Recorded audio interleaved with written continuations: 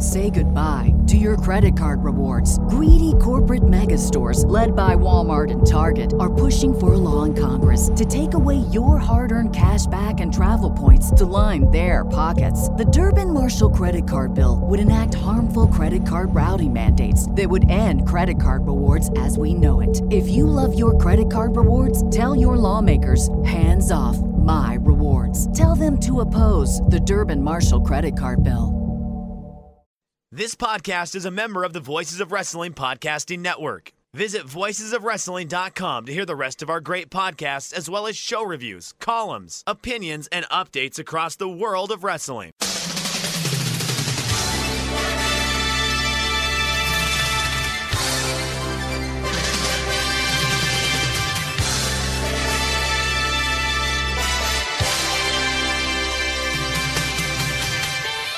Hello everybody and welcome to the Super J-Cast. I'm Joel, joined by David McDonald. It is Thursday the 3rd of March 2022. This is episode 200. Can't believe it, David. I was looking yesterday. This is quite a depressing fact actually. More than half of our podcasts have been in the pandemic era. Yeah. But then I went back and listened to episode 97 and then I felt better again. So it's ironic that our best episode was when there was no wrestling to talk about. Yeah, that is a classic episode. For those of you new, you definitely want to go back in time. Check out 97. That was a doozy of a show. I can't believe it, right? 200. That's an accomplishment. Who would have thunk it? The odds were stacked against us with all kinds of disease and shutdowns and clap crowds, but yet we still persevered and 200 shows under our belt. God damn. That's pretty good, man. Congratulations. I'm proud of you. You did well. Yeah. We keep... was listening to the Voices of Wrestling flagship last week and they were saying, can't believe how you and I keep doing it. Oh, yeah. They said they really, yeah. Yeah. Look, there are times where I wonder how they do it. You know what I mean? Look, every wrestling promotion has its ups and downs. I think I truly believe that the payoff is coming. You know what I mean? And people are going to be hopping back on board right around the corner. I really feel it. Because if not, why would we do this, right? And here's the thing. Again, we say it every week. You know, even if this wasn't a New Japan Pro Wrestling podcast, and in many weeks it really isn't, I still enjoy doing it. So first, thank you to everyone. I wonder if there's how many, or I'm sure there's got to be one or two that has been here from the jump, from the first Super J-Cast to number 200. How many people do you think there are? I think you can probably count them on one hand, right? Yeah, I know I keep saying it, but we'll probably run off most of those listeners. Between me and New Japan Pro Wrestling, we've probably run off most of them. Boost, I'm sure she was around from very early on. The very early on, like yeah, our shows? Okay. I remember tweets from her quite early on. Yeah. That's good. I mean, I would say probably single digits. You know what? If you've been around since for the whole ride, please let us know. You deserve a special shout out. You really do. And B, please stop. What are you doing? You're wasting so much time of your life. No, we appreciate it. It warms my heart. I thank you from the bottom of my heart. I can't say necessarily that without you, we wouldn't be. Well, that's not really true. But know that you have a very special place in my heart. And where else would you rather be, right? Right. Yes, I was going to say something rude and name other rude body parts, but well, that's all. Anyone can come in there. You don't have to listen to 200 shows. All you have to do is ask politely and give me a tap on the shoulder and a nibble on the ear, and you're in. I went to get my Thai driving license yesterday, Damon, and as part of that process, I had to sit in this little cinema and watch an hour-long video about road safety, and half of it was literally just like sort of YouTube footage of horrific car crashes. Really? Yeah, set to like rock music. And then there was but while I was listening, I was bored, obviously. and the instructional parts were all in Thai, so I had no idea what they were talking about. So I just an earbud in listening to episode 97. So I'm there sort of chuckling away. People looking at me. Why is he laughing at all these people getting run over? Was it really set to run? I'm like, give me some bands. Give me. Did you know any of them? Did you? Well, I will tell you that the latter segment in this video was, you know, these sort of like cheesy Western infomercials you get for road safety, where like, you know, the couple are arguing and not really concentrating on the road, and then they'll crash, and then their very, very fake-looking baby sort of flies through the windscreen. Yeah. So they had a load like that, like a compilation of them set to the backing tune of "My Immortal" by Evanescence. I don't know if you know that one. Is that the one? Keep me walk away all of your tears. That, and I was just trying so hard to laugh.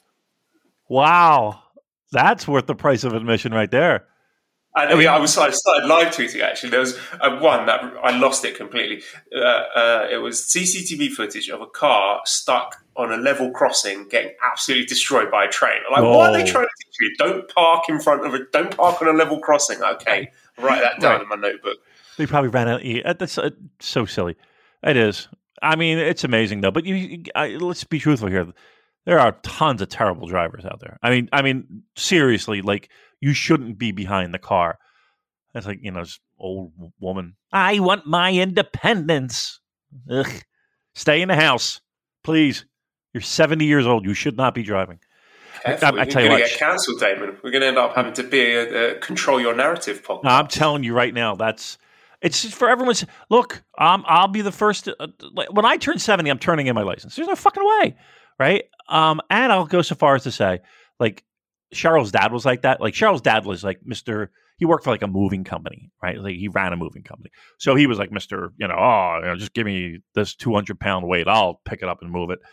Well, guess what? You know, a fucking stroke, you know, kind of nipped that in the bud. But he still had that thing in his head where he could go anywhere and do anything. No, and he would get in the fucking car. And I'd be like, what are you doing, you imbecile? Stop it. Stop driving. We had to take away his. But not only we had to hide his keys, we sold the car. We had to do everything because he was going to harm somebody. Maybe imbecile wasn't the right word. Maybe asshole. Oh my gosh! Hey, I'm talking about my father-in-law, so I can do that. So don't angry tweet me, please. And let's be honest here. Does anybody really like their in-laws?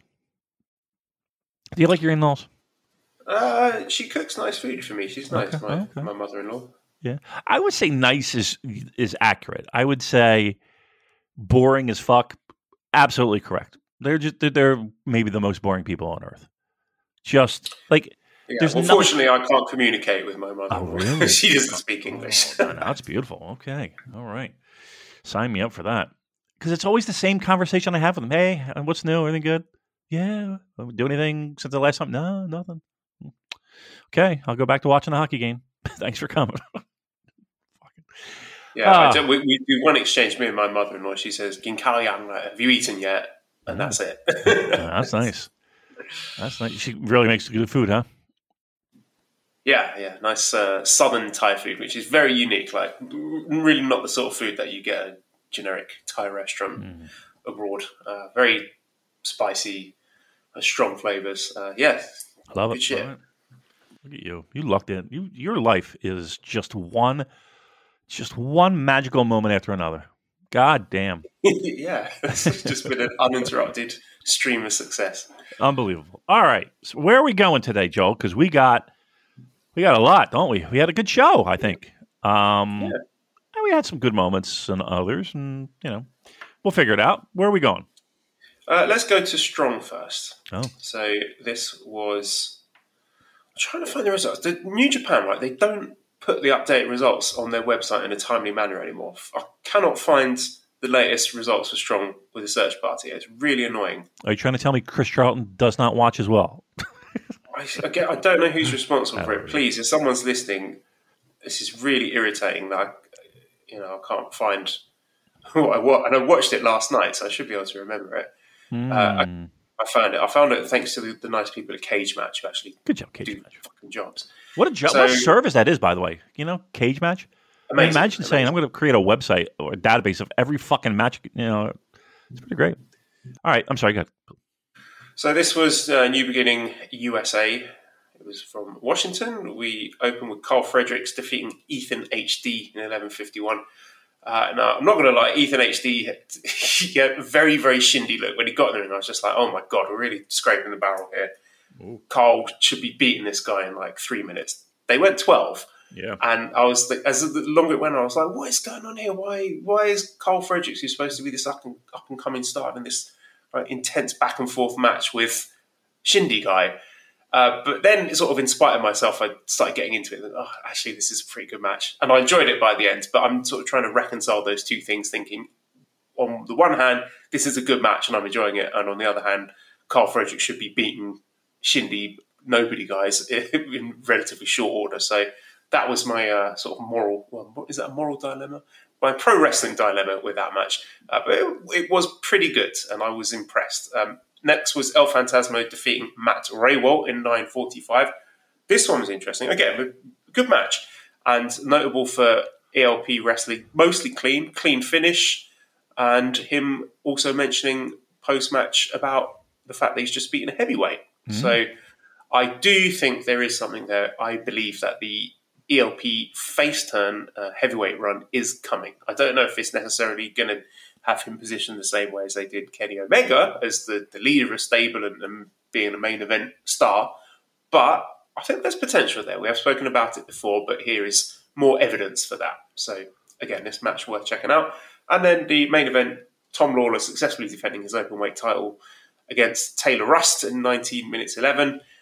Couldn't really get into this one. I just didn't feel that there was enough drama there. I didn't think that Taylor Rust had a credible chance of dethroning Filthy Tom. But then afterwards, Clark Connors came out and challenged Filthy Tom for Strong Style Evolved in Tampa. Yeah. We've got some interesting matches coming up on that as well. Fred Rosser and Fred Yehi against Eddie Kingston and Daniel Garcia. That should be good. Singles match with Yuya Uemura and Buddy Matthews, which I'm looking forward to. Do you think Clark is a possible winner there? Do you think he could be the person who finally beats Tom Lawler? And it's funny that you said that because I was thinking, like, man, Tom Lawler's had this title for quite a while, right? It's not like has it been a year, or am I overthinking that? Good question. Let me look it up. Look that up. To answer your question, we'll not be on the New Japan website. You won't be there. Don't look there. Okay. So, yes, he won the vacant title on the 23rd of April last year. So so coming up on a year. Coming up. Which is, if you think about it, I like a lot. And it's pretty amazing, don't you think, for what is considered an offshoot promotion where you would think titles would change hands rather frequently. There is some stability on top on Strong, which I really like. Get some credibility in the title. Nice. Clark Connors, I will say, it's not a rinky-dink show. You know what I would want? I would like it to be, if there's going to be a title change, I'd like to have a little bit more build. And I'd like to have it on, I was going to say a bigger show, but I don't know, just let's really build to something big. And I don't know if I have that feeling yet. Could he win the title? Sure. But I don't think he will. Not now. Also, from that Strong Style Evolved in Tampa, we have Mascara Dorada. Yeah, welcome back. Wrestling TJP. So I think he was last in New Japan in 2015, I want to say. Yeah. So, how are you feeling about him returning? I'm quite excited because I know he was someone who's very highly rated, and I enjoyed the start of his WWE run, at least. I thought he was really good in the Cruiserweight Classic. Not possibly used to the best of his abilities when he was in New Japan the first time. You got optimism that they might get more out of him this time? It depends on what his plans are, to be truthful. He was one of those guys that WWE swooped up that I never really felt like got a super solid shake in New Japan. Again, not everyone has to win a title, but I would have liked to have seen him like at least, one defense would have been nice. Would have been different. He was one guy that everybody was. I don't know if everybody, but a lot of people were kind of like, all right, come on, let's get on board with him. So I'm excited. I don't know. I think I'm more excited to see what he has in the tank, and then if he has a lot left in the tank, 5 years farting around on 205 Live, that'll do some damage to you. I don't care what anybody says. I'm curious what he has, what he's bringing to the table now in 2022. So yeah, I got an eye peeking toward that. I'll tell you what. It's funny that you did mention that. I was watching the New Japan show, the New Japan Cup show, but I was watching it on TV Asahi or the 2. And after the show, like I just had it on my TV and I was just kind of playing. After the show, they had like a Kota Ibushi themed show, and they showed his match against Shinsuke Nakamura from G1. I think it was 2014 or 13. What a match! What a fucking match! And I just kept thinking, man, how great that 3-year pocket of Shinsuke. He was fucking incredible. He was so good. And then, wow. Look, that might be, how they talk about great wrestlers going to WWE and then just dying. They talk about Terry Taylor and the Red Rooster. They talk about, who else do they talk about that have gone and just, maybe even Harley Race. Harley Race was at the end of his career, but even like the King stuff. Junkyard Dog, he was at least watchable in Mid-South, and then we got WWE. He just went down fast. But he had a big push, so I can't. Why am I talking about this show? My point being is this: I don't know if there's any wrestler that the WWE got their mitts on that fell so far from grace, and I'm struggling in my head to think of one guy that had a worse WWE tenure than Shinsuke Nakamura. Yeah, it started off so promising, didn't it? Oh, I remember all the buzz in NXT and the Royal Rumble that he won. Was that 2018? Sami Zayn, wasn't it? No, it was like an NXT. Well, yeah, the WWE Rumble. The NXT thing was the first thing that he did with Sami Zayn, right? He basically copy pasted his Ibushi match with Sami Zayn. But I enjoyed it all the same. But the Royal Rumble win was good. And then they set up Nakamura versus AJ Styles for the WWE title WrestleMania, and you think, fuck, well, they can't miss with that. And I think that was the point where I was just like, this company is irredeemable. I cannot use any more of my time watching it. Just think of that. Oh my God. I remember watching that WrestleMania, man, and just being, I couldn't believe how that was possible. I could not believe it. That match, holy crap. I mean, they just came off the dome. It wasn't, I mean, maybe about a year later, I was just blown away. Wow. Well, but anyway, Shinsuke Nakamura, man, 2014 Shinsuke. Whew, what a fucking stud. All right, anyway, sorry. Strong, we're done. We're moving on. Just a few little tidbits. Also, I forgot to mention, actually, this Mascara Dorada TJP match. Of course, a rematch from the final of the Cruiserweight Classic in WWE. And now the 4 semi-finalists from that tournament. So that will be Dorada, as he was wrestling under the name Grand Metalik, TJP, Zack Sabre Jr. and Kota Ibushi, lest we forget, are now all working with New Japan. So we're stealing talent. There you go. We're poaching talent. That is true. A care home for animals that have been mistreated. By a refuge. Okay, other bits. Chris Dickinson is back. There's a little promotional video. He's going to face Ishii on April 1st at Lone Star Shootout. So I'm very excited about that. He could be someone I think would be good to dethrone Filthy Tom, because, of course, he was Tom Lawler's first successful defense of that strong openweight title. So it'd be quite fitting for him to actually manage to be the one who takes it his second attempt. Also, Jay White versus Speedball Mike Bailey. Wow. rumors. A lot of people excited to see Mike Bailey working in a New Japan ring. And Not Jay White? he's been good, actually. I mean, for all the stick fine. we've given him, the singles matches he's had recently have been pretty high quality.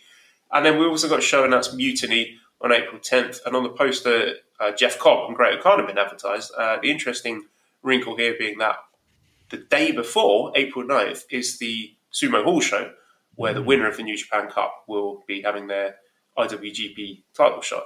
So a few of us thought, well, if that show's April 9th and this taping is April 10th, then I guess O'Khan and Cobb will not be New Japan Cup winners because they won't be able to wrestle on both shows. But Chris Charlton points out that it is possible for them to be wrestling on both shows because when you fly from Japan to the US, you actually end up going back in time. That is correct. I believe, and there's no quarantine. So it would be possible for Jeff Cobb potentially to be wrestling Okada in the main event at Sumo Hall and then flying over and doing this taping on April 10th.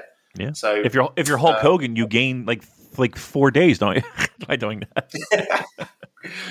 Another little tidbit, something that was sent my way. On Hiromu Takahashi's YouTube channel, there's a hour-long documentary called Hiromu's Professionals Behind the Scenes at NJPW, where he basically followed Kenta Sato around for a few days and just getting a glimpse into the life of Kenta Sato, just being on the road and this little truck that he travels around with all the other ring crew, basically living out of this van, setting up the ring, taking it down afterwards, the little tidbits of refereeing, like he's teaching one of the other referees on what's the most impactful way, like what angle to strike the mat to, get that big meaty 1, 2, 3 beat. Really interesting stuff. So if you are a person who likes a little taste of reality and seeing what it's like behind the scenes, I would strongly recommend you check out Hiromu's Professionals Behind the Scenes at NJPW. You might like it too, Damon. It's I would love interesting. that. It's a step away from the glitz and the glamour of the wrestlers and the matches and the bright lights. It's all very sort of quiet and understated and happening before the shows and after the shows. And as Kenta pointed out, it's a different world. Like the world that we see when the cameras start rolling is completely different and separate to his world of doing that really important backstage work. So yeah, strongly recommend watching that one. Yeah, I love that shit. I'll tell you what, I knew former ECW referee Mike Keener, and he told me a story before of him. He was driving that fucking ring truck for ECW, and they would have these shows that, they're driving from, we'll just say Maryland down to like Alabama and then back up to North Carolina. Like, they're putting in some fucking miles. And again, keep in mind, buildings got to be set up before any show goes on. Rings got to be set up, all that shit. So they got to get there beforehand and make sure everything's set. And, if it's something even more extravagant, like a TV taping or a light setup or the, announcer's table set up. So, yeah, it's a hard life. And it's not like he's making $1 million doing this or 1 million yen, whatever you want to convert to. Yeah, he's not making a ton of money doing that. So yeah, I kind of do like the grimy how things get made thing. That's good. I definitely will check that out. All right, let's move on then to the anniversary show. So this was Duran Duran, new single. It's great. Go ahead, anniversary. I was waiting all day to do that to you. Oh, good. You want to do the full song? I have to check this one out. Anniversary. It's very well. It's like a little homage to their beginnings, and the video is pretty great too. So they have all these celebrity impersonators at this party. It's really fucking cool, and they have people that look like them in like 1982 performing the song on stage while they're watching at the party. It's really a fucking cool video. Yes, Duran Duran anniversary off the great album Future Past, and hopefully they're touring soon. I've never met Simon Le Bon, never, and I got to make that happen. I got to meet him. Got to find a way. Somebody pull some strings for me. I got to fucking meet Simon Le Bon before he croaks. And I croak. We both croak together, holding hands. How about that? Singing Anniversary. Now that's the way to go. All right, sorry, Joe. Go ahead, please. All good. Actually, I forgot to ask you. I would like an update on your meal situations. How have the HelloFresh deliveries been going? What have you been eating lately? Okay, psst, is this a full read or are we? Yeah. Let's do the full ad read for our sponsors. HelloFresh. Okay, hey, actually, Couldn't really think of good. a good segue. Yeah, that's perfect. Let me be the bearer of great news. Meals have been great. We had a coconut curry noodle soup that was. Now listen, you might expect, okay, maybe a little bland, maybe not spicy, maybe no kick, maybe this was really fucking good, really good. Tonight, I believe we have some tacos that are on the shelf, ready to go. It was really great. It came in a box, the freezer pack in there. Everything was fresh, and they individualized the meal in individual bags. So again, there's no guesswork. It's not like, oh, where's the carrot? It's all there. Directions, everything. Look, so far so good, and we saved a boatload of money by using the code VOW16. And if you go to HelloFresh.com, VOW16, you can save a boatload on your first orders. It was quite a significant savings. The meals are great. There's plenty of options for you. If again, vegetarian options. There's calorie counting options, and again, simple. We can if we're having success with it, and we're able to make these meals, and they're delicious. Like, when am I ever going to make a fucking coconut curry soup? But it was great. I'm telling you, it was great. HelloFresh.com/VOW16. Put in that code, VOW16. And what is it? Up to 16 free meals, right? And 3 free gifts, if I'm not mistaken. It's great value. You're going to cut down on waste. You get leftover. And here's the thing, too. Speaking of leftovers, so the package that we got maybe a little bit extra because I'd like to have a little bit something. I had a bowl at lunch. I had enough to save over for a bowl for lunch today. Really good. So you're not going to go hungry. 1, 2, everything's fresh. Everything's delivered to your doorstep. I don't know, man. I can't think of anything easier. And again, HelloFresh.com/VOW16. Put in the code VOW16. Get the discount now while you can. If you listen, I know you've been thinking about it. I know you hear us talking about it all the time. Now's the time to do it because I don't know how long this code is going to last. But let me tell you something. McDonald household, we're on board with HelloFresh. HelloFresh.com. Thank you. And thank you. Outstanding. Okay, let's go back to this anniversary event then. So I'm not going to break it down match by match, just sort of general thoughts on it. We've got this fantasy you sort of rotating camera gimmick, like a sort of lower quality version of The Matrix, like 20 years too late. Kevin and Chris drinking curry-flavoured soda, which I would quite like to try. Ooh, and a lot of new faces, returning faces, looking at people like Minoru Tanaka, who's still looking in tremendous shape. I was wondering whether he might be worth a punt for Best of the Super Juniors this year, just to get some fresh faces in.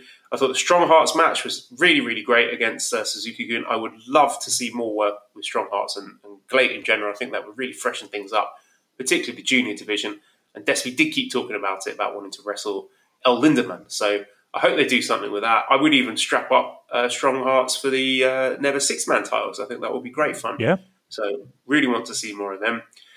And what else do we get? Shiro Koshinaka, of course, making a little cameo in a special 10-man tag match and some fun, interesting interactions with Hiromu and he. So Hiromu, of course, in many people's eyes, the current ace of the junior division. Not in mine, because the correct current ace of the junior division is El Desperado. But Hiromu's a big star nonetheless, and Shiro Koshinaka being... Was he the first IWGP junior heavyweight Was he champion? the first? Yeah, I think he was. And I believe he was Liger's first match. Fun fact. That's Tokyo. The heavy tag champions against the junior tag champions, that was pretty fun. And the main event, we got people like Yoshiaki Fujiwara and Tatsumi Fujinami in there. So just nothing really to write home about. No matches that I would say you've got to go out of your way to see. But just a sort of nice, fun event, breezy watch. Nothing really stood out to me, but I guess it was more about the sense of occasion and the auspicious occasion of it being the 50th anniversary and having these famous faces back in the ring and taking the opportunity to step back and celebrate 50 years of New Japan Pro Wrestling. That's what it was, right? And that's what it was in a nutshell. I can't really say that, just like you said, I can't really say that anything is going to stand out in my mind as, wow, what a fucking blow away match. But you know what it, like, in a more subdued and a less hokey and a more pay some respect, it's, how like when back in the day you would watch those retro Raws and you would kind of get that little nudge of, it's kind of like after they beat it to death, the idea, but like the first time they did it or the second time, it is kind of scratches that nostalgia itch. Look, again, these guys are in tremendous shape, and for the age that they're clocking in, they look fantastic. They can move and they're mobile. Again, this is a celebration, and I don't want to be the wet blanket. I don't want to be a wet blanket. Don't want to. I'm good with not seeing a lot of these guys ever in a wrestling ring again. The main event, though, did have this weird sense of, at least for me anyway, I don't even think weird is the word for it, but it did have this sense of history, like laid out before you. Like there was one shot where you saw everybody in the ring. I was just like, okay, this is pretty fucking cool. I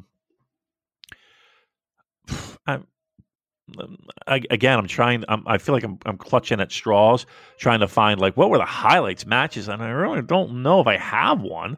There's really nothing that came out of it that was anything newsworthy, was there? I didn't miss anything.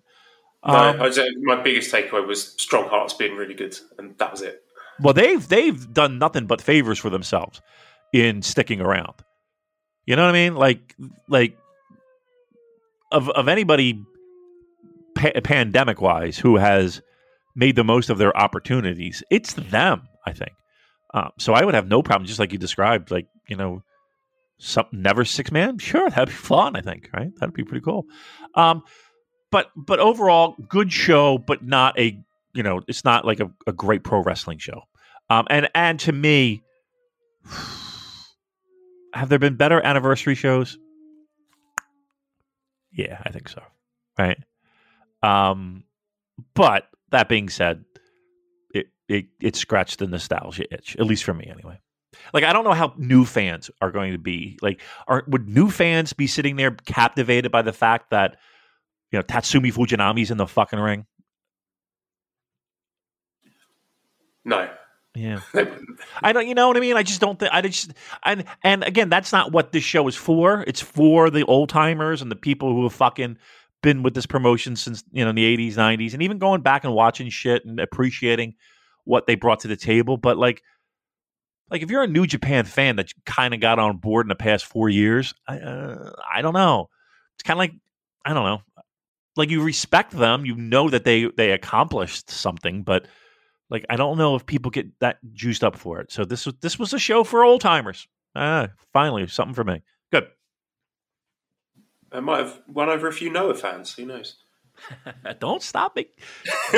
He's telling me off before we start recording. And I see these tweets of you just joking around. And again, he's joking, everyone. Please. I hope everyone's taking it lightheartedly.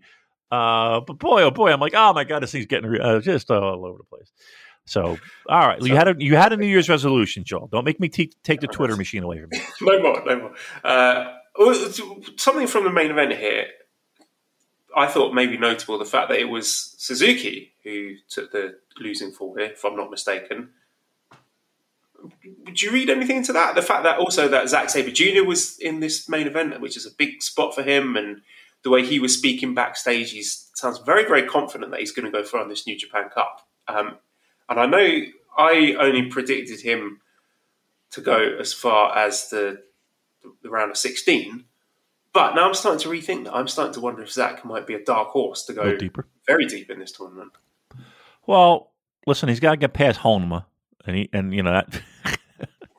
No, well, I tell you, he's got Oiwa first, and then he would most likely be facing Great O'Khan. That was the one where I thought O'Khan would just get his win back from the G1. But now, if he beats O'Khan, then he would have maybe Sanada or Ospreay next. Who I could see him beating those, and then semi-final against Shingo.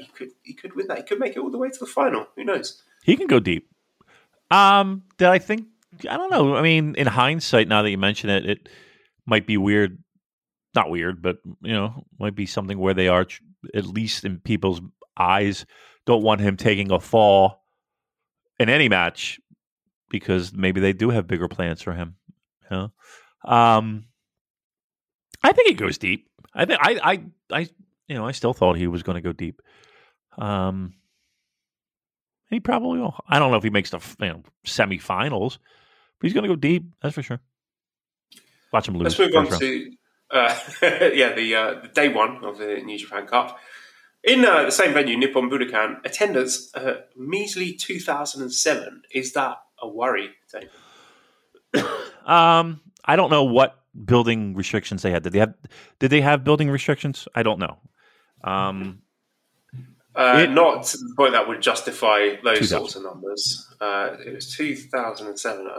I think, J. Michael shared it. It was the lowest in Nippon Budokan since the pandemic hit. So the highest was, I'm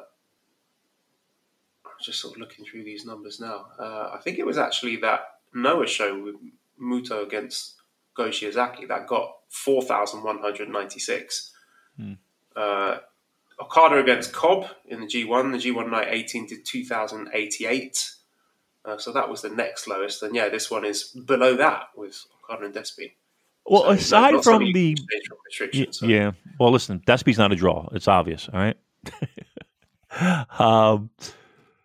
Look, aside from that match, was there anything particularly? I mean, correct me if I'm wrong, but when you were reading off that lineup, there were a lot of groans coming from these microphones that we have in front of us, right? Well, Yujiro Takahashi was in the semi-main event, so right. Maybe that had something to do with it. Interestingly, out of all these pandemic Budokan shows, El Desperado has main evented 3 of them. Mm-hmm. So there's the Best of Super Juniors final from the 11th of December 2020 against Hiromu, the anniversary show last year against Ibushi, and this show against Okada. So we must protect Despy at all costs. So what you're saying is Desperado and Mitsuharu Misawa are one and the same, right? Yes, that is exactly what I'm saying, and you can quote that and say that I said it. Right, sure, thanks. Okay, well, let's get into some of the matches then. So first of all, we had CIMA defeating Taka Michinoku at 9 minutes 48. I thought this was really, really good. Me too.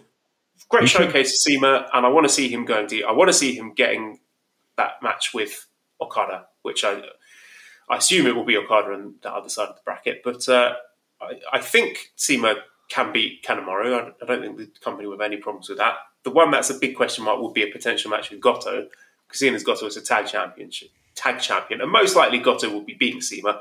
But I would really want to see CIMA versus Okada, just based on what I saw today. If he can do this with Taka, and no disrespect to Taka, I think Taka is a really underrated wrestler. Just because you don't see him very often, we sometimes forget how good he is. And he was really crisp here. And I just thought this was a very, very fun match. And again, every time I see Strong Hearts, I want to see more of them. Yeah. I tell you, Taka Michinoku, to talk about a guy who's also making the most of his opportunities. I mean, look, we joked about it last week in our brackets, and even you were like, it's Taka Michinoku. Like he's not winning this match. No matter what you say to him, he's not winning. And I tried to make the argument, but okay, fine, he didn't win.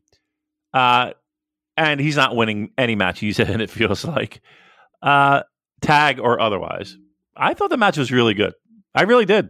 I don't know. Maybe I'm out of my mind here, but to me, this felt a little bit like less New Japan and more Dragon Gate. Does that make sense? Yes. Yeah, okay. I felt that as well. Yeah. Yeah. I mean, it was a nice little change of pace, sprinty, good, under 10. Perfect. I really enjoyed it.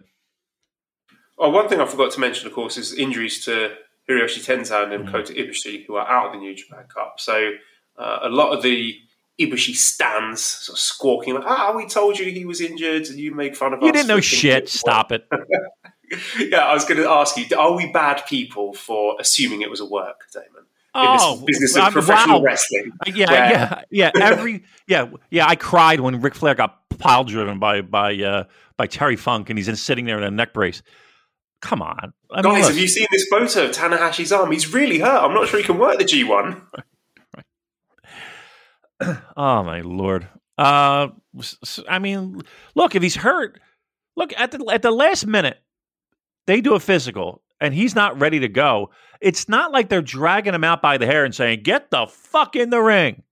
No, he was booked to be in the tournament up until the time when it was time to wrestle. And I'm sure. Listen, did they feel he was in good working health? Yes.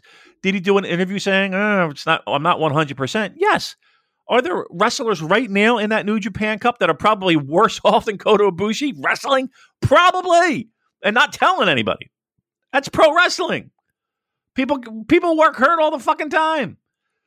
I appreciate the fact that you're very concerned about a pro wrestler's health. Great. Fine. But it's not like New Japan's dragging him out there. You know, when the bell's about to ring, they made a decision. Okay, you're not healthy enough to compete. You're out. That's that. I would have more problem if again they forced the hand and forced the issue and said, okay, you're hurt. You're working anyway. That wasn't the case. I really don't even see what the problem is. Yeah, so to all those fans, even a blind squirrel finds a nut once in a while. So enjoy your nut. And let's talk about the second match. Yes, thank you. Yoshihashi defeats Tomoaki Honma in 9:45.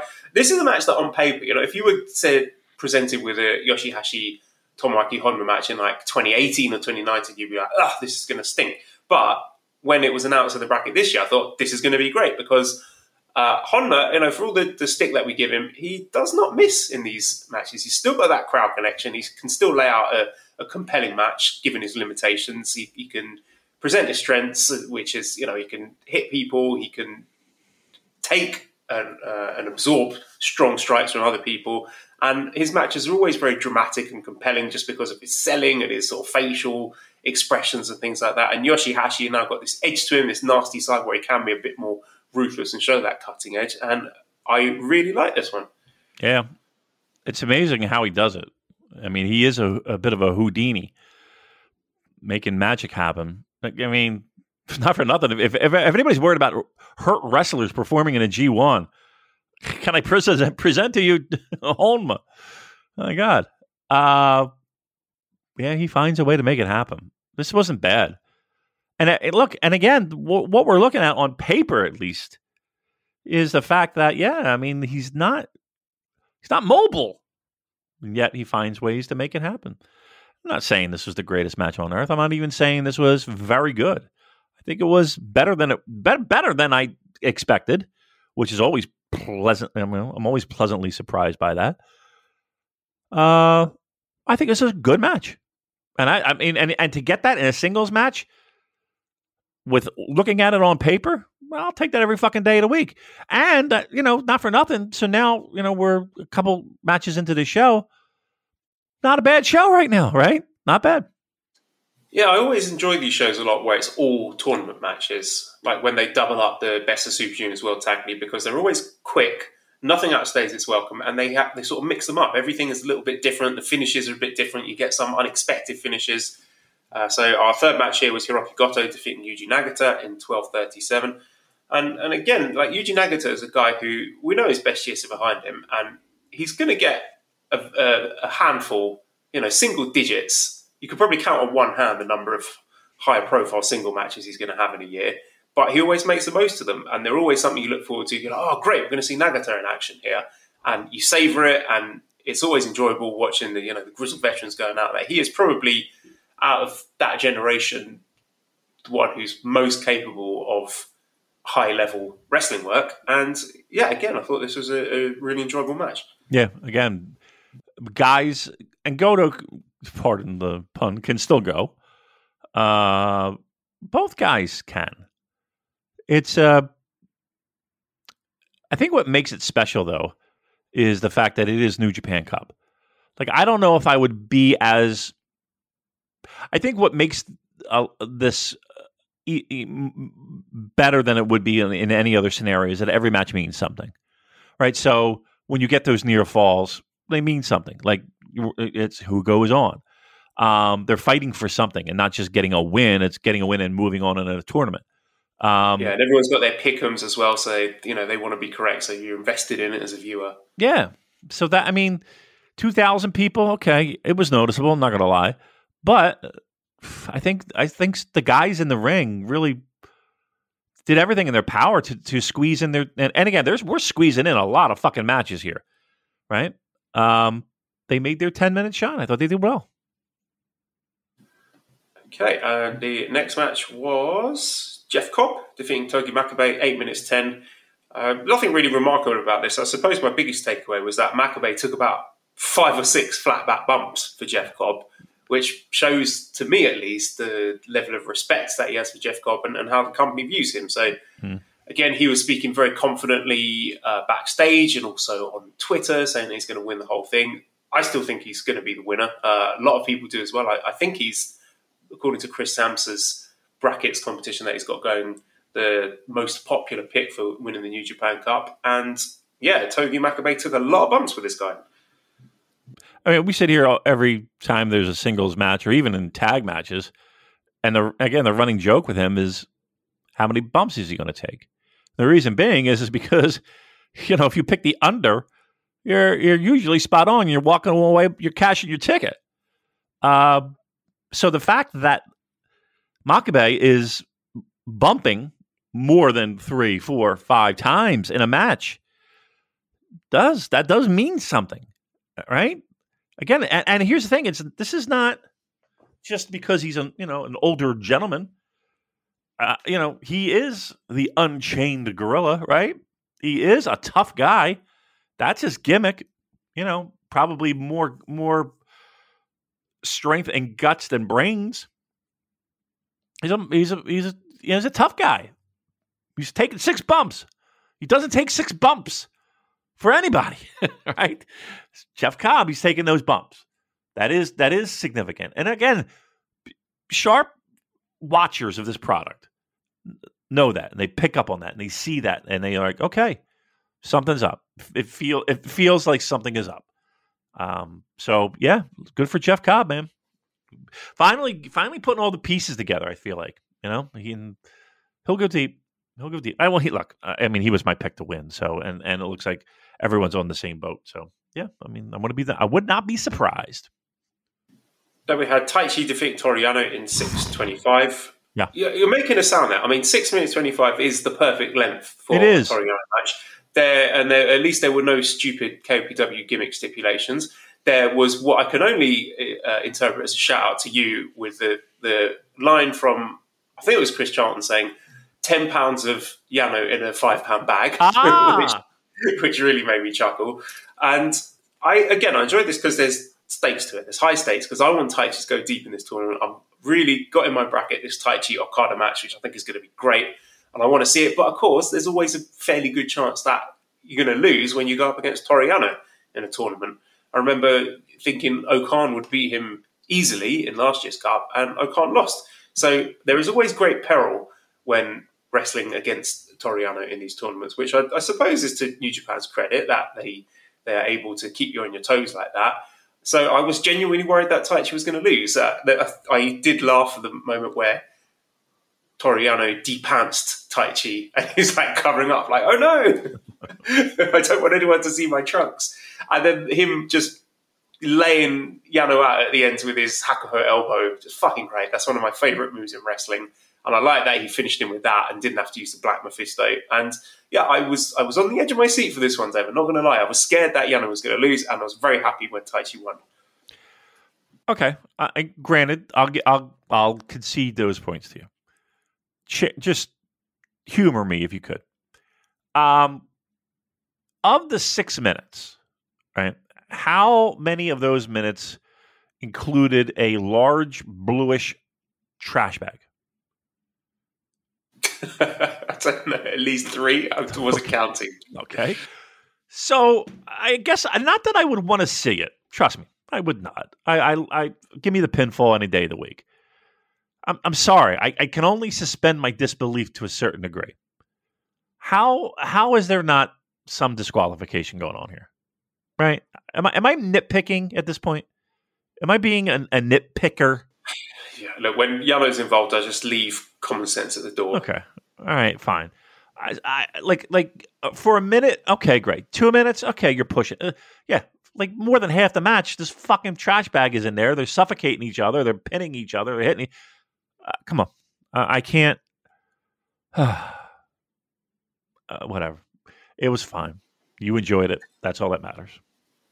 Thank you. Then we had Hiroshi Tanahashi defeating Yo in 1650, which was, again, another really interesting change of pace, more of a sort of mat wrestling and sort of the fundamentals kind of match. And a bit like the Tanahashi-Sanada match, it felt like Tanahashi sort of wrestling a younger version of himself and sort of little throwbacks to Muto and the moves that he made famous.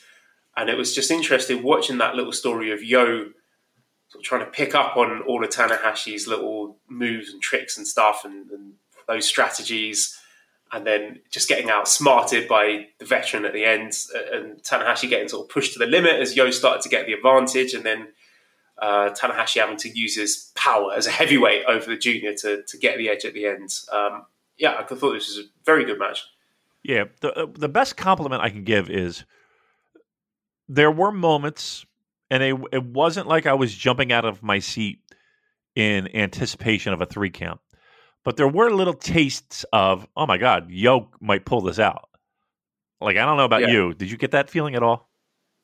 I did, yeah. Oh, yeah. And also, I was just relieved that they let Yo have a wrestling match. Right, that's true too. Right, right. Not involved in House of Torture stuff. Right. I was just like, okay, then I'm starting to overthink it. Then I'm starting to be, over analyzing Damon. Just sitting here like, okay, Tanahashi, he might not want to do 5 matches in a fucking, New Japan Cup or 4 matches or whatever. And maybe this is the break for Yo, and all this shit is going through my head, just trying to. What's going on, guys? This is Rich from the flagship podcast here on the Voices of Wrestling Podcast Network, and I just want to let you know about a brand new sponsor we have for the network. It's Eufy, and let me tell you a little bit about their newest product, the Eufy VideoSmart E330. This isn't your everyday smart lock. This is a smart lock, a 2K camera, and a doorbell offering triple the security and triple the convenience. Instead of loading up your door with a bunch of different devices, you install one, and it takes care of everything in a complete package. It's not just about the home security, though. The Eufy Video Smart Lock E330 is also for convenience. No more worrying about losing keys. You can let each member of your family get a password. You can monitor their movement in and out of the house. You can keep an eye on your packages. You can check in on your house while you're away. There is so much you can do with this product. Best of all, it is easy to install and set up. All you need is a Phillips screwdriver. Leave that drill in the toolbox. The Eufy has keyless entry, a 0.3-second fingerprint recognition, a rechargeable battery with a 4-month lifespan, 2-way audio from the lock, enhanced night vision, 24/7 customer support, and you'll love this, none of those pesky monthly fees. Eufy sent me a Smart Lock 330, and I've loved it so far. It allows me peace of mind when I'm at work or when I'm away on one of my patented vacations. Plus, it helps me keep track of deliveries to the house, saves me a trip back to the car if I just need to run in for something and I forgot my keys, and the 2-way audio system works well for those unwanted guests at my front door. No, I do not need new siding or windows or a roof. Thank you, though. You can simply tell them you aren't interested from the comfort of your couch. Now, are you ready to ditch the others and join the Eufy revolution? Of course you are. Get started today by searching Eufy Video Lock on your search engine of choice. That's EUFY Video Lock, or visit eufyofficial.com/video lock to see how you can finally, once and for all, gain complete control of your door. Once again, that's EUFY Video Lock, eufyofficial.com/video lock, and we thank them for sponsoring the Voice of Wrestling Podcast Network. Say goodbye to your credit card rewards. Greedy corporate mega stores, led by Walmart and Target, are pushing for a law in Congress to take away your hard-earned cash back and travel points to line their pockets. The Durbin-Marshall credit card bill would enact harmful credit card routing mandates that would end credit card rewards as we know it. If you love your credit card rewards, tell your lawmakers, hands off my rewards. Tell them to oppose the Durbin-Marshall credit card bill. Talk me into the fact that he's got a shot. And here's the thing, that closing stretch helped, right? It definitely helped. So, I mean, that's the best compliment I can give. I mean, because on paper, I don't think many people head to head would be like, if you took everybody's, I want to take the New Japan Cup element out of it. I just think seeing Hiroshi Tanahashi and Yo on a piece of paper and you're pick the winner, I would tend to think that 95% of the people are going to circle Hiroshi Tanahashi's name as the winner. And the fact that there were moments where I was doubting that is fun. Actually, that's fun pro wrestling to me. Yeah, that's what makes New Japan Cup one of my favourite times of the year. Because, you do get the odd upset in the G1, but that evens itself out at the end of the day. Right. But having a single elimination tournament, there's always something a bit special about that and an extra layer of excitement to that, because you can always get those upsets and big names can be eliminated at the drop of a hat. Yep. So then our semi-main event was Tetsuya Naito defeating Yujiro Takahashi in 80 minutes, 11 seconds. Now, normally I would balk at having a 20-minute Yujiro semi-main event, but I felt it was justified in this instance because of the story, the backstory between these guys as former tag partners, as Team No Limit. And it was a match that I've been looking forward to for a long time, and we kept getting gypped out of for various reasons. Like, they were supposed to have it in the G1 last year, but they didn't because, of course, Naito got injured. So we had a story going into this one.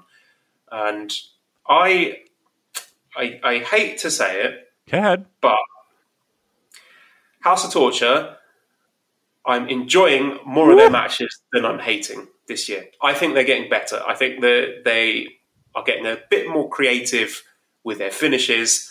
And I'm finding the matches where the babyface wins to be really satisfying and enjoyable. And I loved the bait and switch here. So backstage after the anniversary show, Yujiro was saying, Naito's my old tag partner, so that's why, out of respect for him, there's going to be no interference, no shenanigans here. And of course, you're like, yeah, okay, Yujiro, of course it is. And then House of Torture boys come up and start beating up Naito. You're like, oh, here we go. And then Yujiro doing like the little tease of the face, and no, I want to beat him by myself, one-on-one. You guys step back, I can handle this. And then immediately punching Naito in the balls. That was great. It was so good. And I really chuckled at that. And then him getting the pop-up kick to the balls, and I thought the finish was excellent. It was so well executed. Like, Naito, since he's come back, he's just seemed better than he was before the injury. He just seems a lot crisper and smoother. So I know there's the narrative that he's a broken down old man, but he really has been excellent since his return. And yeah, this was a really fun match, and another House of Torture match that I enjoyed. Wow, look at you breaking them all. Oh, Cheryl's home from work. I mean, look, let's be fair here as well. If a House of Torture match is bad, I will shit on it. Like the Yo Show match, I fucking hated that a few weeks ago. But when it's good, I will say it's good. And I thought this was fun. Okay, fair enough. Can I ask you, do you actually enjoy it, or have you resigned to the fact that you don't want to hate it anymore? Because it is what it is. It could be that. It could be Stockholm Syndrome, as someone pointed out on Twitter. I don't know. I'm finding them sort of veering into love to hate territory rather than just being completely irredeemable. Because it is exhausting to hate it as much as we hated it, right? Yes, but I always have a really good time cheering against them. And there have been several instances in this podcast over the past year or whatever where there have been matches where the babyface has won, and I've been really, really into it just because of all the bullshit that House of Torture usually serve. Like, what was the other one? There was a Jeff Cobb Evil match in the G1, wasn't there, that had very high stakes to it, and I was really I was into the drama of that just because the House of Torture had been built up as these shitbag heels who ruin all the matches that they take part in, so that when the babyface does win, I'm into it. Look at you.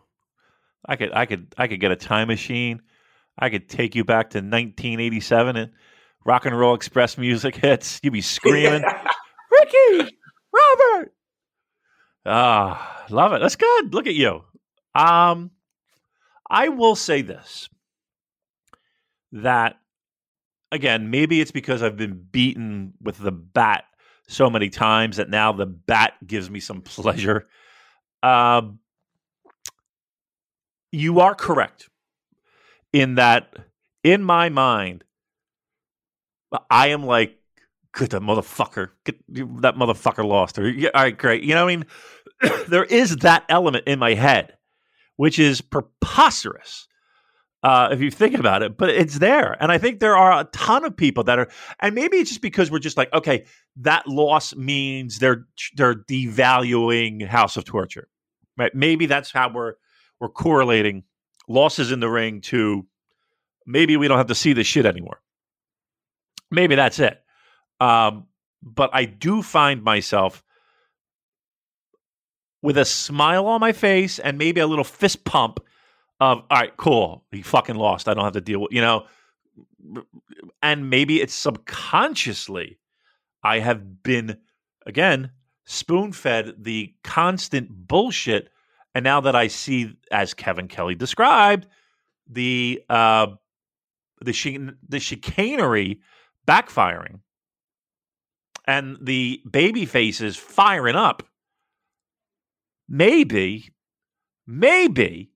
a guy in pro wrestling for 30 some odd years might have a fucking point.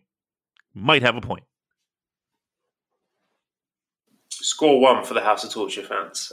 Let's move on then to the main event, which was Kazuchika Okada defeating El Desperado in 26-21. Oh, I thought this was outstanding, Damon. I thought this was a match of the year, a bona fide match of the year candidate. And just seeing them in the ring at the start and the height difference between them, and even Despy having a little chuckle at that about how outmatched he was. But then him sort of going to his basics and his game plan, he's just like a little terrier, isn't he? He's the smaller dog in the fight and he knows it. But he'll grab hold of that leg and twist it and turn it and kick it and stamp on it, do whatever he can, like that tenacity to try and overcome that physical disadvantage. I just thought this was so good. Like the strikes they were laying in, like you could hear the crowds, the way they reacted when they could see those big bruises and welts appearing on the chest of Okada. The back and forth sequences were so good. The bit with a drop kick into was it a dragon screw, I think? Yeah. Counter, just so smooth. Just really outstanding stuff. Like the drama that they created, they sucked me into it. And I knew that Desperado was going to lose, but they got me. And that, when he hit that first Pinche Loco and he sort of rolled in and going for the second one, I was like, oh my fucking, he's actually going to beat him. So full credit to Okada and Despy for managing to suck me in. So one, let's throw flowers at Despy, who is just taken this junior division by the balls, if you forgive me the phrase, and is just owning it. He looks like the ace of that division. He's going out there and having killer matches with everyone from Master Wato to Kazuchika Okada, and his growth, his development, his confidence is just sky high right now. So I can't say enough good things about Despy. But Okada, yeah. I don't even know how this is possible. It seems to me like he's improved. I think this run, this 2021 run of looking at these matches with Shingo and Ospreay and Naito and Despy, this is an all-time run, Damon. This, I think, is up there with his very, very best work. I think this is his best work. And just this new, I wouldn't even call it a new persona, but he seems to have this extra layer of anger and arrogance. Like he feels like these people don't belong in the same ring as him. And he's carrying himself with an extra swag. He looks like a king. And he's looking at his opponents like, you do not belong in the same ring as me. It's like that moment towards the end of the match where he had Despy in the money clip, excuse me, and he let him go. I was like, okay, come on then. You're the big junior champ. You're a champion. Come on, get up. You want to have a rainmaker? Have a rainmaker. And it's just sort of picking up his lifeless body and lariating him. I just thought that was such tremendous character work just from this dickhead, this bully. But you can't help but sort of admire and root for him just because he's so fucking good at pro wrestling. And that little exchange where Despy's laying into them and Okada just screams in his face and just drop kicks him, sends him flying across the ring. Right. It was so good. I love this match, Dave. What did you think of it? Outstanding match. And here's the thing: these anniversary shows where they showcase, the junior champion and the heavyweight champion, they're always really good. I thought this was great. There is such a difference. And let's be clear here. We are March 2nd, mind you. Here's what's happening. And if you're not tuning in right now, you're missing the snowball rolling down the fucking hill.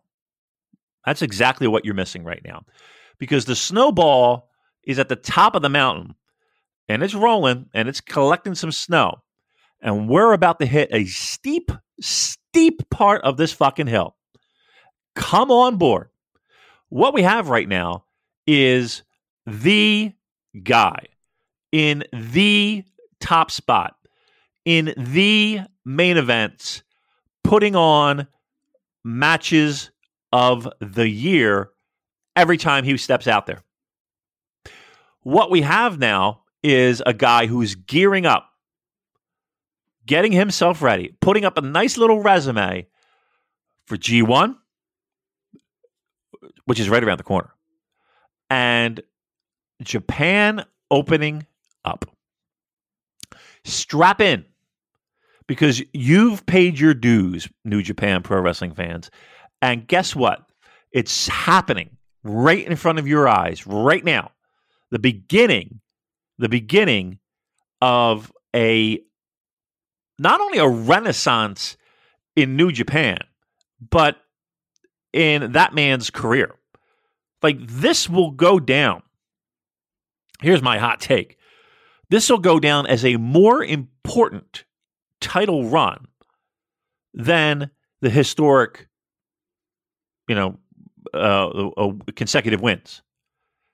To me, this title reign right now is a man who's hopped off a sinking ship and is single-handed. He's Supermaning a sinking ship from capsizing and tipping over. Like, the main events are great again. Like, you can watch a New Japan show and be guaranteed that main event is going to be awesome. I saw reports from people that were there. Frazier, our friend, who was in attendance. Love and Life. Best main event I've seen in live in I don't know how long. He's happier. He's happier than a pig in shit. He's fucking loving life again. He's back on board. It's these things that will spread, Joel. Trust me, it will, because it happens all the time. Where now we're talking about it. Now we're talking about it. Okay. Now more people are talking about it. You got to see this fucking match. You got to watch this fucking show. Yeah. Oh, yes. He sure is loving life. Anywho, distracted me there. Yes. Let it be known that, kids, snowball is rolling down the hill, and you're there for it. You're there for it. You've earned it. Hang in there, because it's only going to get better. Yeah, I'm, as a Lord of the Rings fan, I'm imagining that part in Return of the King where King Aragorn standing there, and then the gates of Mordor open and all the monsters and trolls and orcs come running out. That is where we're setting off in New Japan. So Okada, here's Aragorn, and then as the gates of Japan open up and all these challengers come running in, and he's just like, come on, motherfuckers, I'll take you all on by myself. He's the man. Stuff. Yeah, he is. And here's the thing. Doesn't it feel comforting? Doesn't it feel right? Like, doesn't it feel like, okay, I can put up with shit on an undercard. Don't give a fuck. And even that'll get better. Trust me. That'll, and there's good shit sprinkled in. Him on top in a main event. Look. Luis, let's go with Morning Progress says there's been a lot of talk about Hiromu doing more with the heavyweights, but do you think Despy made a case for his own move with last night's match with Okada? I mean, fine, I think you could slot Despy into the heavyweights tomorrow and he'd be a success, but let's let his junior ace run breathe a bit. I think it's got a lot more legs to it, and there's plenty more people for him to be working with, and he's calling out people from other promotions. So I don't want to just the second he's had a great match with Okada say, okay, let's move him up to heavyweight. I'm enjoying him as a junior, and I think he should stay as a junior for the time being. I'll tell you what, I think that would really hurt the junior division. It really would. I'm not in a rush to pop him in heavyweights just to pop him into heavyweights.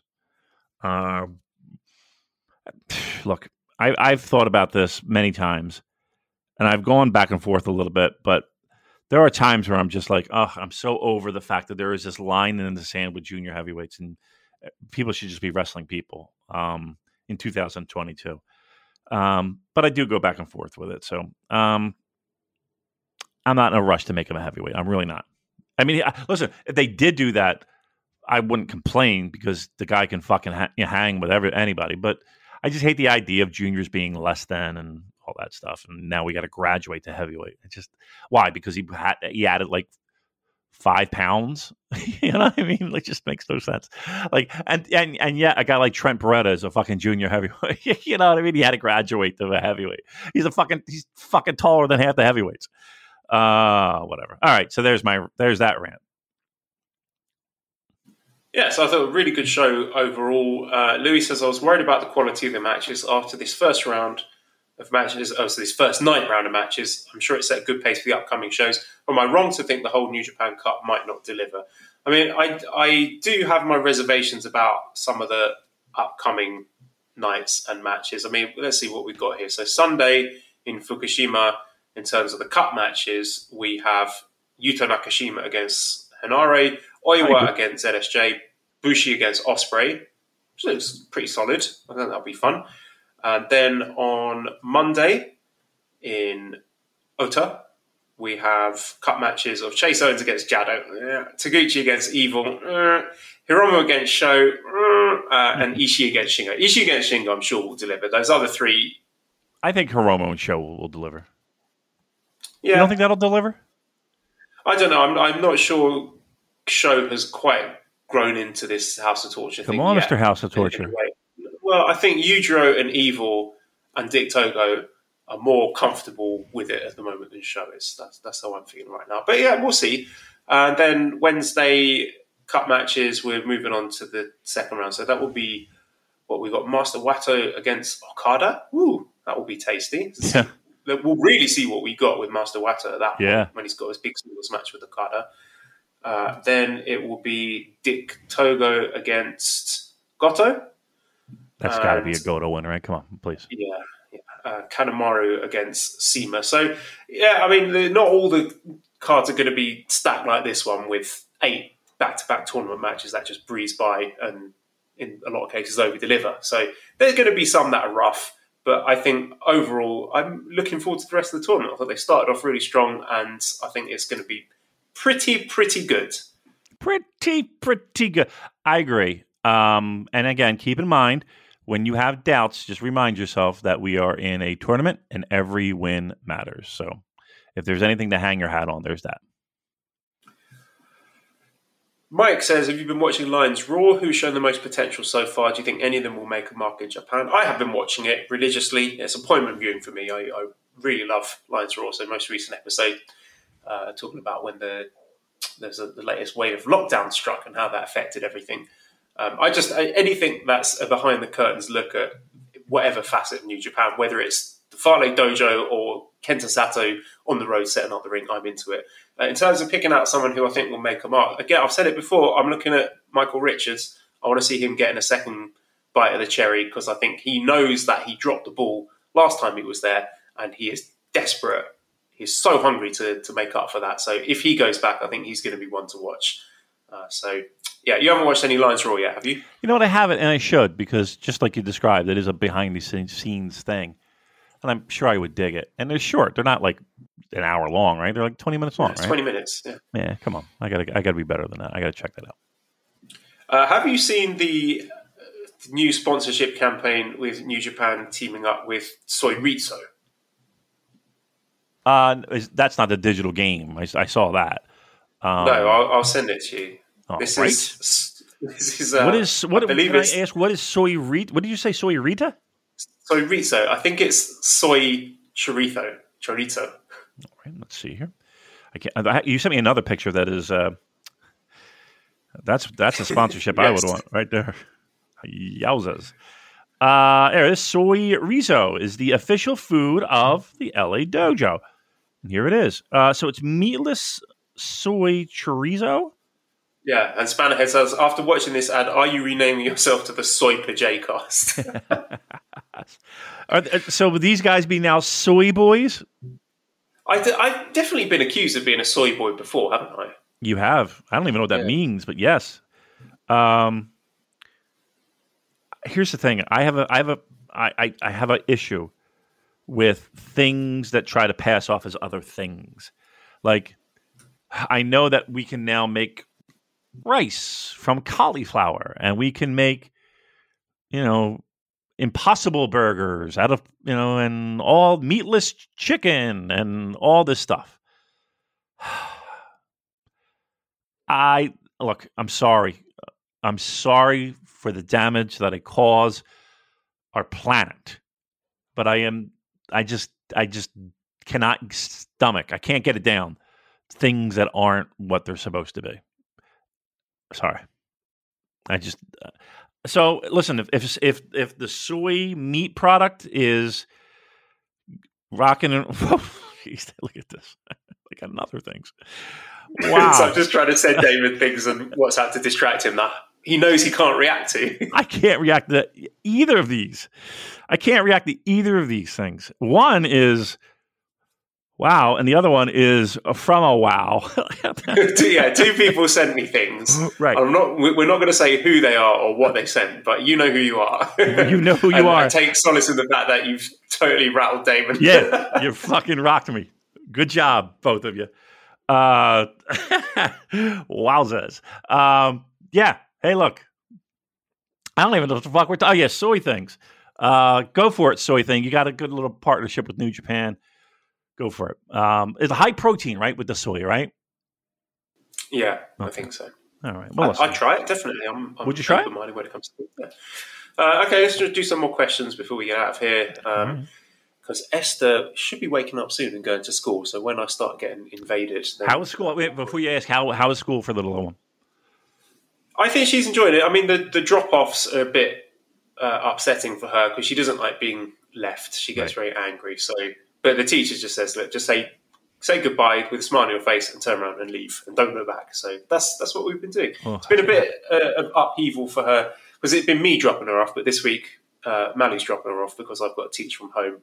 So Mally told me every time the car pulls into the school, like the car park, she knows. And Esther recognises where she is, she starts crying. Not because because she dislikes school, but she starts crying and going, "Daddy, Daddy," because I think she's thinking it should be me dropping her off and not Mum. So I think it's that change in the routine that's upsetting her rather than being in school. Like I've been really naughty, Damon. Like obviously because she's in the nursery at the school where I work, I have on occasions sort of sneaked over there and had a peek into the playground to see what they're up to, which I know I shouldn't do, and I won't do it anymore. It's very bad because if she sees me, she will lose it. Yeah. But the times I have peeked in, she looks like she's been having fun. So playing with kids, everybody having good. Yeah, and she's a lot younger than the others. Like she's not even 2 years old yet, and all the other kids there are like 3.5. She's the youngest by like a good 9 months or so. So I'm not really expecting it. They start school early. Don't they? Yeah, this is pre-nursery, and I know a lot of kids that age don't bother, but we thought it's free childcare, so why not? Yes, and I can't blame you. I think there's lots of people in the United States that couldn't wait for their fucking kids to go back to school. How are you making out with this though? Like, do you get a little lump in your throat? Nah, not at all. Nah, good. Good for you. She'll be fine. Like. She gets bored when she's at home all day because that's the alternative. She just stays at home with Mally and Arthur, and I know that's not good for her either because she needs to be playing with other kids and learning stuff. And then when she goes in today, she's going to be having a Mandarin class. She's getting Thai classes, Mandarin classes. Of course, this is nursery, so it's not going to be anything particularly grueling. But I just like the idea of her getting exposed to stuff like this and. We'll see what sticks. She comes back. She reads the Bible in Thai. Wait, what? All right, well, good for you. All right, so listener questions. One of my favorite things to do is answer your questions. Trust me. Fire away, Joel. Bernie says, was the show with Noah a one-time thing? I don't know. It feels like it. It might be. Correct me if I'm wrong. I was doing a little snooping on our Twitter account. I'm not going to lie. I was doing a little snooping. Is it Mark Pickering? What's his name? Yes, Mark Pickering. Yeah. He does the announcing for Noah. Yeah. Friend of the show, Mark Pickering, I should say. Yeah, big fan of our work. Probably not a fan of my recent tweets, but he liked our Wrestle Kingdom Night 3 episode. Yeah, I did see him, screenshotting this. Good for him. He's a shoot fighter, so he could probably kill me with his bare hands. So I've got to be careful. Both of us at the same time. He would just he'd rip off my arm and shove it up your ass.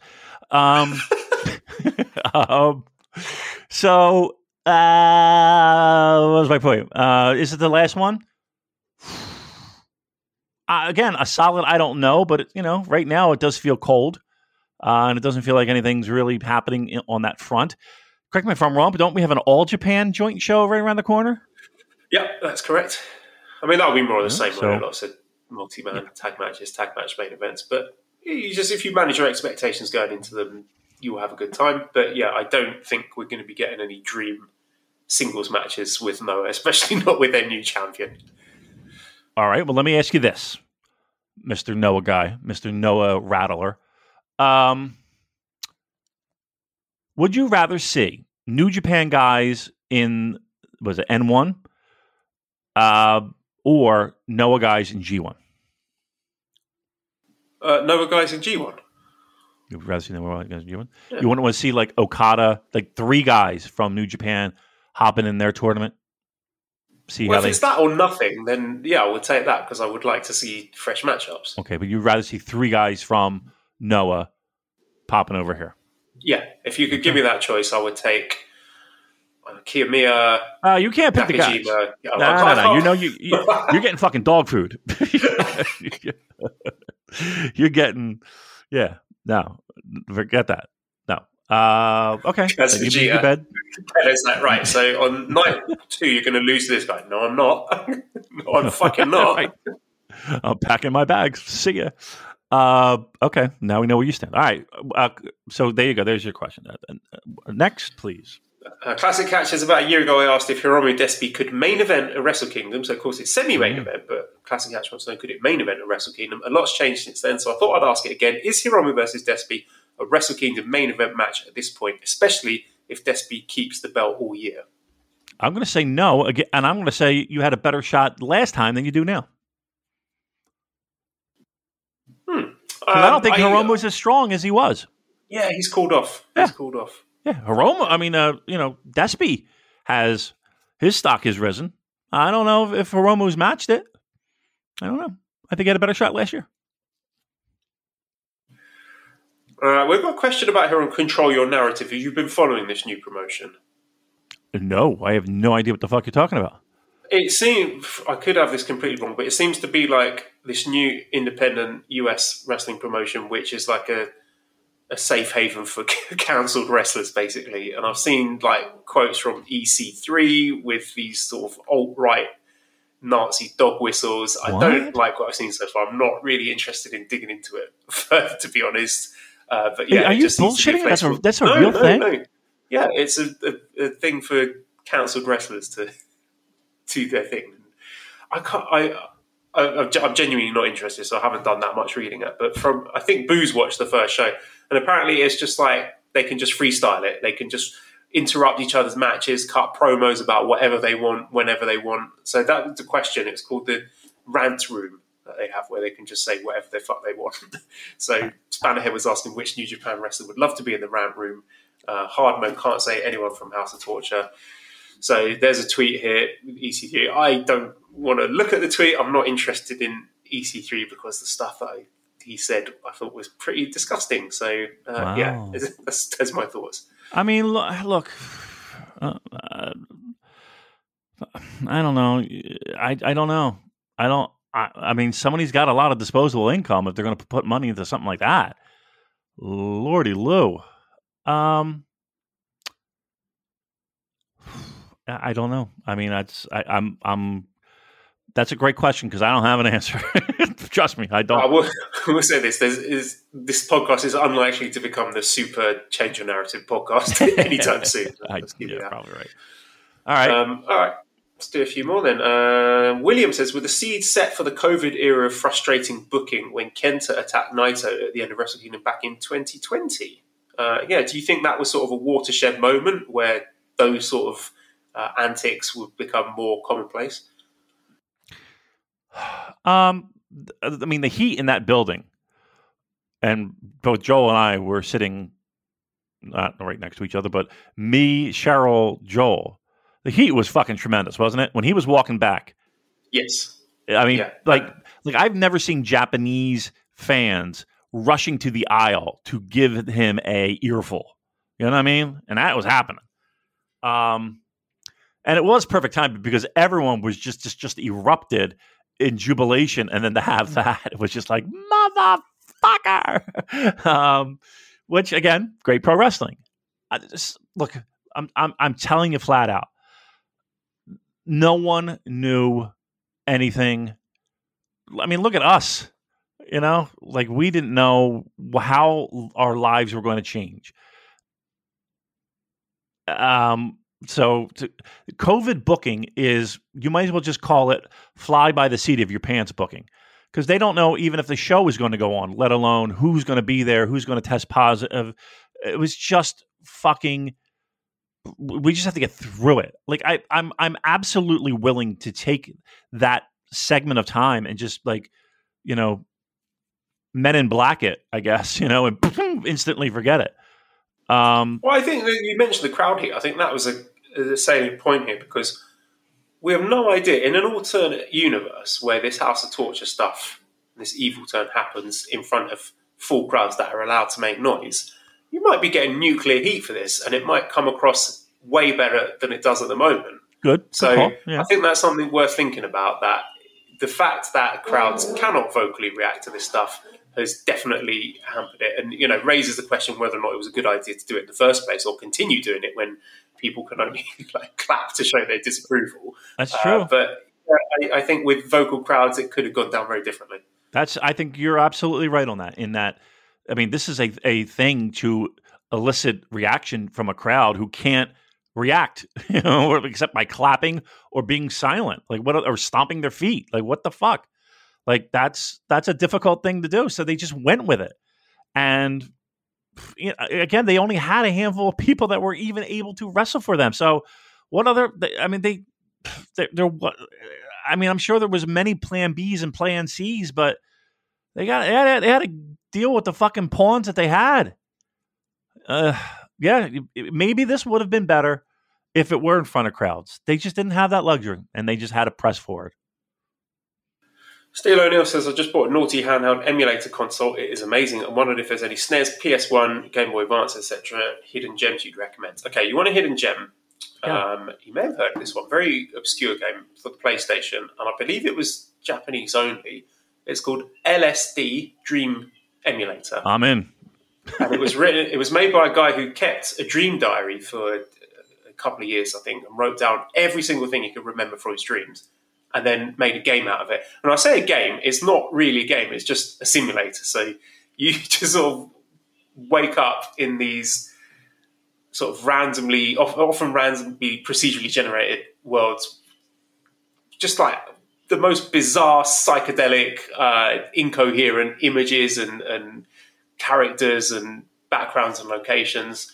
And I can't really do it justice by describing it, but it just does definitely convey that sort of uncanny feeling of being in a dream. When you sort of, you know you're dreaming, you're like, this is not right, none of this makes sense, but you can't quite wake up from it. So that will be one that I would check out. And if you do play it, Steve O'Neill, shoot me a message because I'd be interested to see how you get on with it. So there you go. Any hidden gems for you from the old consoles? Yeah, well, you know, I have my Raspberry Pi right next to me in Africa, and there's like a screensaver that goes through different games. I'm kind of looking. There is an old game that is one of my favorites to play, and it is a silly game, maybe at this point, for advanced gamers like you all. It's called Food Fight. And it's pretty simple. You just got to get from one side of the screen to the other, but these chefs are throwing shit at you, and you can pick up pieces of food and throw it at them to kill them off. There's a game called Chameleon Twist. I think it was for like N64 that I remember playing like over a friend's house that I really liked, and I saw that and I was like, oh, let me pop that on. And that's still cool. Trying to think of like what else have I been getting into. I'm telling you that fucking what was the name of that game that I rant and rave about? The Haunted Park or what the fuck is it? Forget. Let me see. That game I play all the time, and it's just a scrolling shooter. And I think it's for PlayStation. I'm going to say it's for PlayStation. It's really one of my favorite. Like you're this girl who's hooked up to this rocket that has all these different shooting mechanisms, and you're going through these theme parts, and it's like as ridiculous as I'm talking about. Like it's so colorful and so like vibrant, and you're just blasting the hell out of these things. But it's just really cool. It's like a kid's game, but it's not like it's a really weird, demented kind of game. It is called, ladies and gentlemen, Harmful Park. It's a Japanese import on PlayStation 1. Harmful Park. Highly recommend it. It's and Hot Shots 2. Do you ever play the golf games Hot Shots? No, the only golf game I played is the Kirby golf one from the SNES, which is also pretty good. I'll throw that in with the recommendations. All right. So there you go. Cola Blue says, re-listen to the Purocast review of Wrestle Kingdom 10 recently. Damon calls it the best show he's ever seen. I feel like since then New Japan has had even better shows. But what was the crest of the wave? What was the peak of the pre-COVID New Japan hot streak? And that is my question. Wow. What show was he watching or listening to? Wrestle Kingdom 10. That was fucking amazing. 10 was Kenny and Okada, right? No, 10 was Tanahashi Okada. With the wrist control. Oh, fuck. Both those Wrestle Kings were fucking spectacular. They were great. Look, I wasn't there, but my favorite match of all time is still Kenny and Okada, the hour plus. Like that match just fucking blows me away. I can pop it on and never get bored with it. Yeah, that Wrestle Kingdom. Those Wrestle Kingdom. New listeners, I was there in the Savage Hall for that match. That felt like something special, like you were at the peak or something. I mean, does that like connect with you at all? Like you were there for the arguably the greatest pro wrestling match of all time.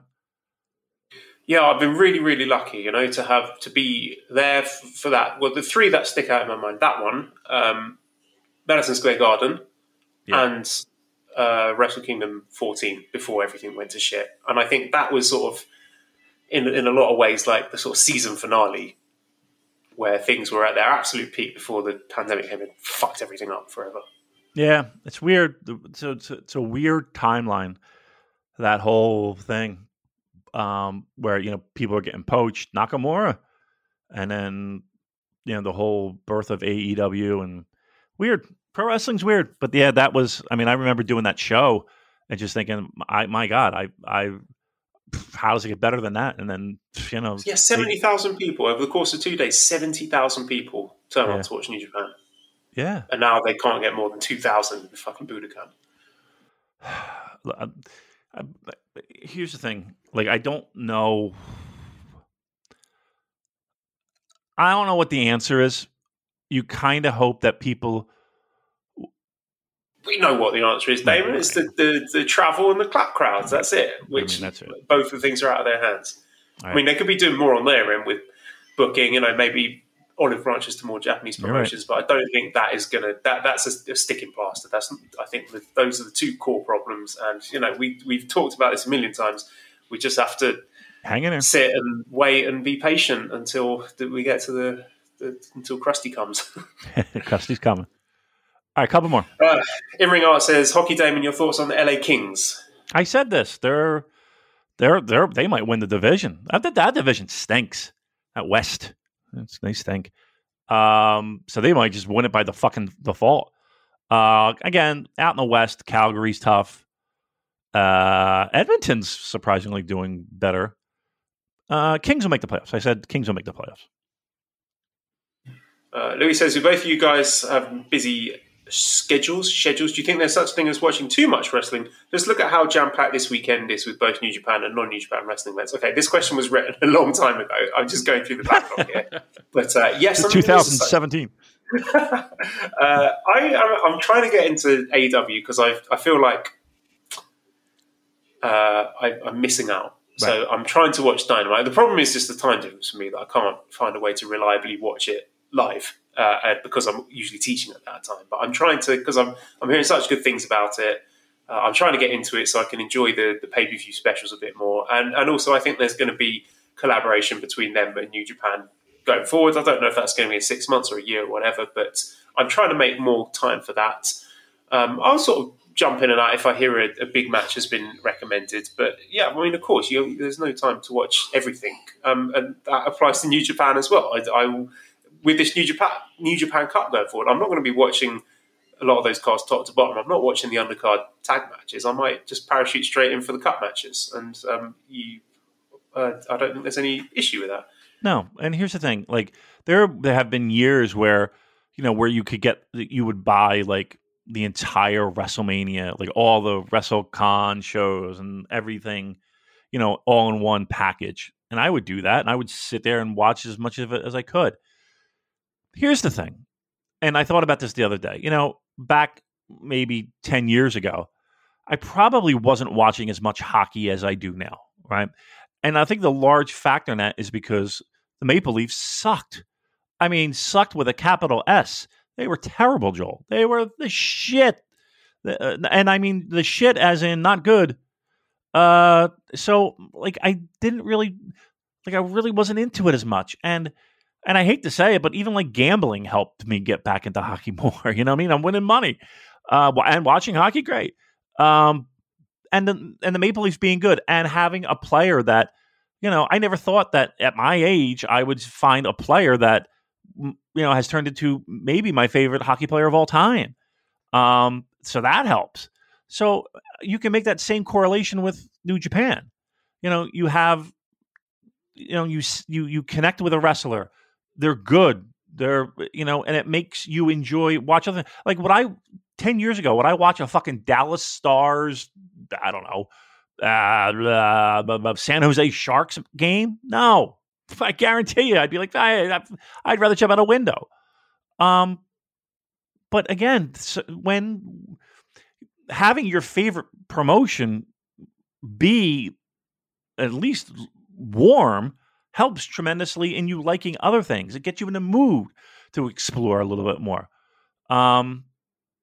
So I would say I'm probably in a downturn with watching other pro wrestling. I definitely am. I don't watch AEW. Well, I pop in and out, but I don't just to say I'm sitting there every Wednesday watching. I don't. Japanese promotions. I haven't watched an All Japan show, and I couldn't tell you the last time. Probably the last time I was there. And I think my interest in and my passion for New Japan helps fuel that fire, if that makes any sense. Yeah, definitely. I'm with you on that. Another one, Daryl says, have you heard Tama on his podcast calling Ospreay out for not going over to Japan and taking his belt from Shingo since he's now medically cleared? Does the office give Zack, Cobb, Chase and GOD extra credit for not bitching about going to living in Japan during COVID? Tama basically called Cobb the new leader of United Empire, joking about how united can they be if Ospreay is in LA. Okay, obviously that question was written a while ago, but I think it's pertinent now that we're in the New Japan Cup. I'm looking at guys like Zack and Cobb and Chase and thinking, is this the time when they start to get rewarded? I mean, I suppose in the G1 to some extent they were rewarded for that. They were given pretty prominent matches. Tama getting a win over Okada, Zack getting a win over Shingo and getting that title match. But do you think we see this continue here in the New Japan Cup and those people getting getting a bone thrown their way? One, I can't believe, and I trust me, I it's a shame that I had completely forgotten. But yeah, how about Tama getting a win over Okada? Think of that. Look, I think I will have the utmost respect and maybe even more respect for the guys who found a way to get there and quarantined and really disrupted their lives and quite possibly their health to entertain us. That doesn't mean that the reasons that people had for not showing up weren't valid. At the very least, in their own lives, right? But I do appreciate the people who have done that. Look, times I'm willing to let bygones be bygones if we're moving in the right direction, and it feels like we are. It seems like we are. I'm ready for it. When the curtain drops, and it's time to go, your asses better be on fucking airplanes. That's all I got to say. But I'm not going to shit on people. I jokingly do, but in my mind, do I have a little bit of a fist bump coming your way for the people who did do it? Yep, absolutely. Dr. Gary says, is Chaos finished? We're showing Yo splitting, increasingly tagging with other folks. They don't seem like a group at all anymore. 6-man champs aside. I think the Chaos merch still does surprisingly good numbers. So I speculated that last year they might fold them as a faction, but I just think as long as people keep buying those dopey towels, then they're going to keep Chaos around, even though, with that and the lines between them and Hontai, it's a bit of a mess right now. I think the whole company could do with the freshening up of the factions, but I know that's not your favourite topic. It's not, but here's the thing too, though. I mean, keep in mind that the factions are also there for just to keep guys grouped together for something as simple as dojo training time, or just traveling, right? It's just an easy way to kind of keep guys lumped together, so that it's just not people running around with doing willy-nilly shit. So even over and above the pro wrestling aspect of the factions. That being said, we've talked about it. It seems like forever of Chaos kind of being on their last legs, and every time we think it's going to happen, they keep going. So stop buying their dumb shit, and it won't happen. I say that, but here's the thing: I say that about Bullet Club too. Ben says, how would you book a Bryan Danielson debut? And if you could go back and pick another football team, would you still pick Arsenal? Yeah, I would still pick Arsenal because they gave me a lot of moments of joy in my childhood and when I was a young teen. And I think we've got a solid chance of breaking top 4. I don't know if we'll ever win a championship again, but we'll see. But Bryan Danielson debut. Okay, Damon, I'm handing you the book. Okay. Travel's opened up. We've got full crowds again. And they say to you, Damon, help us out here. We want Bryan Danielson to have the most impactful New Japan debut it could possibly be. How are we doing it? Okay. I think I actually thought about this.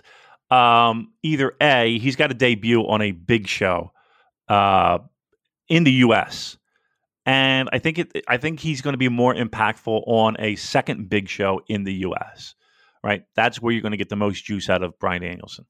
Not so much. How do you announce it? Like, how do you does he do a run-in during a New Japan show, or do you have a video package? No, I don't want a video package. I would prefer some type of run-in or some type of challenge after where he's there, he shows up or something like that. Or how about this?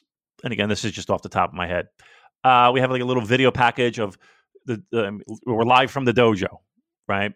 And we see, it's Shibata sparring with guys and blah, blah, blah. And they cut back, and Kevin Kelly's, I don't know how they would do it, the logistics stuff. And like Kevin Kelly's like, okay, let's get back to our match here with whoever, and then, let's go back. We have another little segment with the strong guys in the dojo. They've been rolling around. Maybe they go back to it a third time. And then Bryan Danielson shows up and fucking destroys the place. You know what I mean? Just fucking just murders everybody. I don't know. Thinking out loud. Fantasy booking. But I think honestly he'll have. You don't like debut him on a Japanese show. I just don't think it would have as much mustard as it would, in the U.S. Not for nothing. We do have a little save the date card on a big building in New York City. I'm just saying. Who would your dream opponent be for that first big match? Ooh, wow. Honestly, Okada. Yeah, he I think would be the best one that you could possibly get. But if you could have him for a series of matches and you could sort of build up to that one, I mean, it's a cliche, everyone's said it, but Zack, I think, would be a tremendous one. Sure. Battle of the Technical Wrestler of the Year winners. Yeah, with something else. Yeah, I'd be in for that. I mean, anything. There you go. The partnership is only going to help. It's going to help AEW, but it's definitely going to help New Japan, no doubt. All right, let's leave it there. redcircle.com/shows/super-j-cast. If you want to throw some money our way, we always appreciate it. If you want a link to the Discord, just send me a direct message on Twitter @Cobra Kawaii and prowrestlingtees.com/super-j-cast. I think there's a promotion going on at the moment with the old Pro Wrestling Tees. Let me have a look. All right, well, you do that. Joe's going to look for that real quick. Hey, I wanted to give a shout out. I got some cool artwork. There's a picture, our banner on our Twitter page of me and Joel at the Tokyo Dome, and I got it a couple weeks ago actually, and I forget who sent it, but I definitely want to give a shout out. They drew a picture. I think that was In-Ring Art. In-Ring Art, that's it. Correct. Yeah. In-Ring Art. So I got to give a special shout out. I have it. It's hanging in the bar. I'll send Joel a picture of it hanging up. But yeah, thank you. It's awesome. I love it. And he sent along like little Liger stickers that he created, the Naito sticker. So awesome job. Thank you very much. Yeah, the Pro Wrestling Tees are having a merch madness sale starting on Thursday, March the 3rd at 1 p.m. Eastern Time, running through Monday, March the 7th at 1 p.m. Eastern Time. So you can save 20% using the promo code MADNESS. So if you have not bought one of our T-shirts yet, now is the time to do it. So now, let me ask you this real quick. Sorry. Super J-Cast. Yep, Super J. Yep. Sorry, I cut you off there. What's March Madness? Something to do with an American sports and picking who you think is going to win. I'm going to say college. Yes. College. Come on. As basketball or football, I'm going to say basketball. You are correct. College basketball. Yes. Excellent job. All right, wrap up the show. Big thanks to editor Dan. You can find him on Twitter @LousyHero219. Subscribe to the Voices of Wrestling Podcast Network for other great shows. Give us a 5-snake review on iTunes. Follow us on Twitter @TheSuperJcast. Thank you everybody for listening, and goodbye.